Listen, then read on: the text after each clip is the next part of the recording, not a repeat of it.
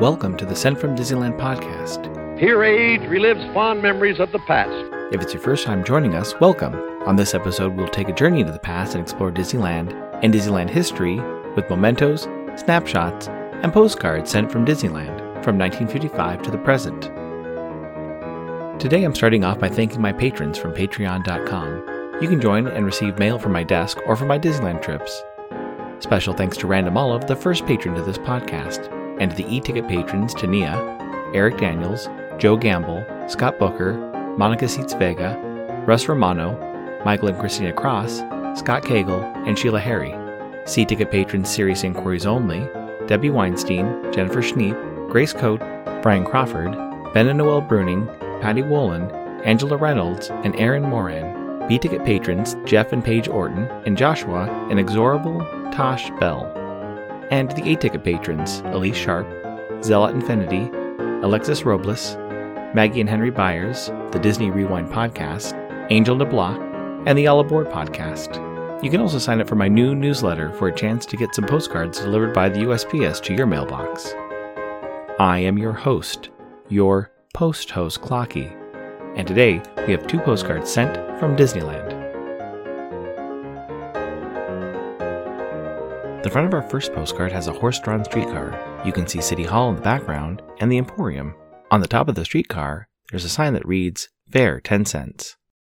On the back it reads, The Main Street Trolley. Dobbin stands patiently while the conductor of Main Street's trolley counts his fares before heading to the plaza at the other end of Disneyland's Main Street.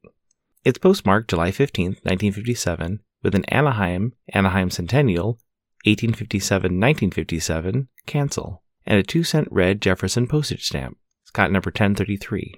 I assume they visit the park on Sunday, July 14, 1957, when park hours were from 9 a.m. to 10 p.m. The weather was a high of 88 and a low of 58. Park attendance that day was 19,019. It's addressed to Mrs. Pauline Wield of Paradise, California. It reads, Saturday. Dear Mom, as you can see from the postmark, we are down south. Disneyland is nice, lots of walking, and you could spend plenty of money. However, it is worth seeing. Expect to be home in a few days, and we'll see Sherry about getting by your way. Love, R. An opening day attraction, the horse-drawn streetcar is still in operation today. In fact, until May of 1956, all the Main Street vehicles were powered by live horses. In addition to the streetcar, there was a horse-drawn fire wagon, which is now permanently parked in the firehouse on Main Street, and a horse-drawn surrey, which occasionally appears in some of the vintage postcards on this podcast. The history of the horse-drawn streetcar, or horse car, dates back to around the mid-1800s. These streetcars were added to cities to help public transportation. Prior to the streetcar, stagecoaches would either be hired or would run a specific route through the city. The rails allowed for a smoother ride, plus added capacity, as the metal wheels against the metal rail gave less resistance than a wheel on a dirt or stone roadway. One of the first horse cars in the United States was in New Orleans in 1832. Horse cars were eventually phased out of U.S. cities by 1926. It was costly to keep the horses, as you'd need around 10 horses per car to keep the operation going all day. Plus, in the late 1800s, an electric streetcar was introduced, using overhead wires and a wheel at the end of a pole to connect electricity to the vehicle. Since Main Street USA was designed to have a turn-of-the-century look of a small American town, the horse-drawn streetcar is a natural fit. There are only a dozen horse-drawn streetcars in use today. 3 of them are at Disney parks, Disneyland, Magic Kingdom and Walt Disney World, and in Disneyland Paris.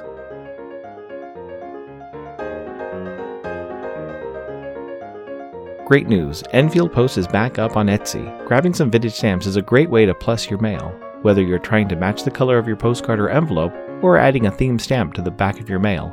Be sure to check out Enfield Post. You can head over to enfieldpost.com and explore all the different vintage stamps you can use on your next card or letter. That's ENFIELDPOST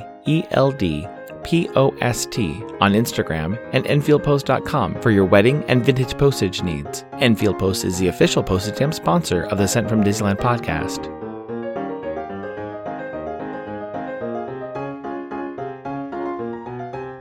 The front of our next postcard has a horse-drawn streetcar parked in front of Sleeping Beauty Castle. You can see guests taking photos with Winnie the Pooh, and if you look closely in the background, you can see the wishing well. On the back it reads, Sleeping Beauty Castle, Fantasyland. A horse-drawn streetcar arrives at the end of Main Street where guests disembark for Sleeping Beauty Castle, gateway to the wonderful land of fantasy, where dreams actually come true for the young at heart. It's postmarked July 25th, 1973, with a Lee Vining cancel and a 6-cent Progress in Electronics Marconi Spark Coil Marconi Spark Gap postage stamp, Scott number 1500. I assume they visit the park on July 21st, 1973, when park hours were from 8 a.m. to 1 a.m. The weather was a high of 76 and a low of 59. It's addressed to Riley Groom of Willowbrook, California. It reads, Tuesday. Riley, your number wasn't in the Anaheim phone book, so didn't get a chance to call. Went to Knott's Berry Farm too. Then on to Kingsburg and Fresno. Now in Yosemite Park. We saw Carlsbad Cavern and White Sands earlier, also Grand Canyon. Headed home by Saturday evening. Julie Fitzgerald. Another trolley that was in Disneyland was in Mickey's Toontown. The Jolly Trolley opened with the newly added land on January 24th, 1993. This was the first attraction you would see walking into Toontown. The red and yellow trolleys were intended to look like a cartoon version of the trolley cars from the movie Who Framed Roger Rabbit. They had a toy look, with a wind-up key on the top of the back half of the ride vehicle. In the 1993 Disneyland map, it's listed with a description that reads, Take a wacky, wonderful, rolling romp through downtown Toontown. On this ride, there's some zany rocking, but it's more fun than walking. There's even an image on the page of the attraction, with Goofy and Gadget riding on one of the trolleys. The Jolly Trolley was not meant to be transportation. It was a complete loop from the center of the land, and would head to the two opposite ends of Toontown, both to the neighborhood street where Mickey and Minnie's houses are located, and to the other end where you can see the entrance to Roger Rabbit's cartoon spin. The trolley would circle the two water fountains of Toontown. Both fountains were removed during the most recent update to Toontown. Finally, guests would be dropped off back in the center of Toontown.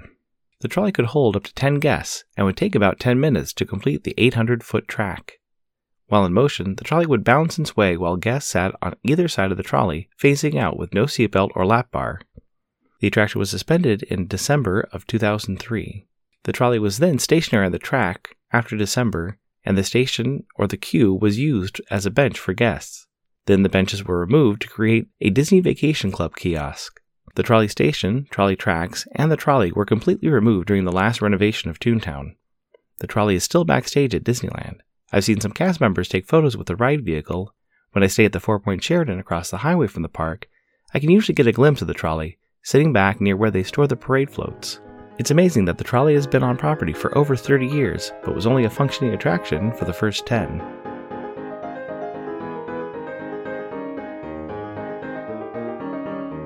This incoming postcard is sponsored by the Art Throwdown. Art Throwdown, or ATD, is an online craft hour on Instagram, starting at 9 p.m. Eastern, 6 Pacific. Be sure to check out Monday's ATD, which is usually hosted by paper artist Russ Romano.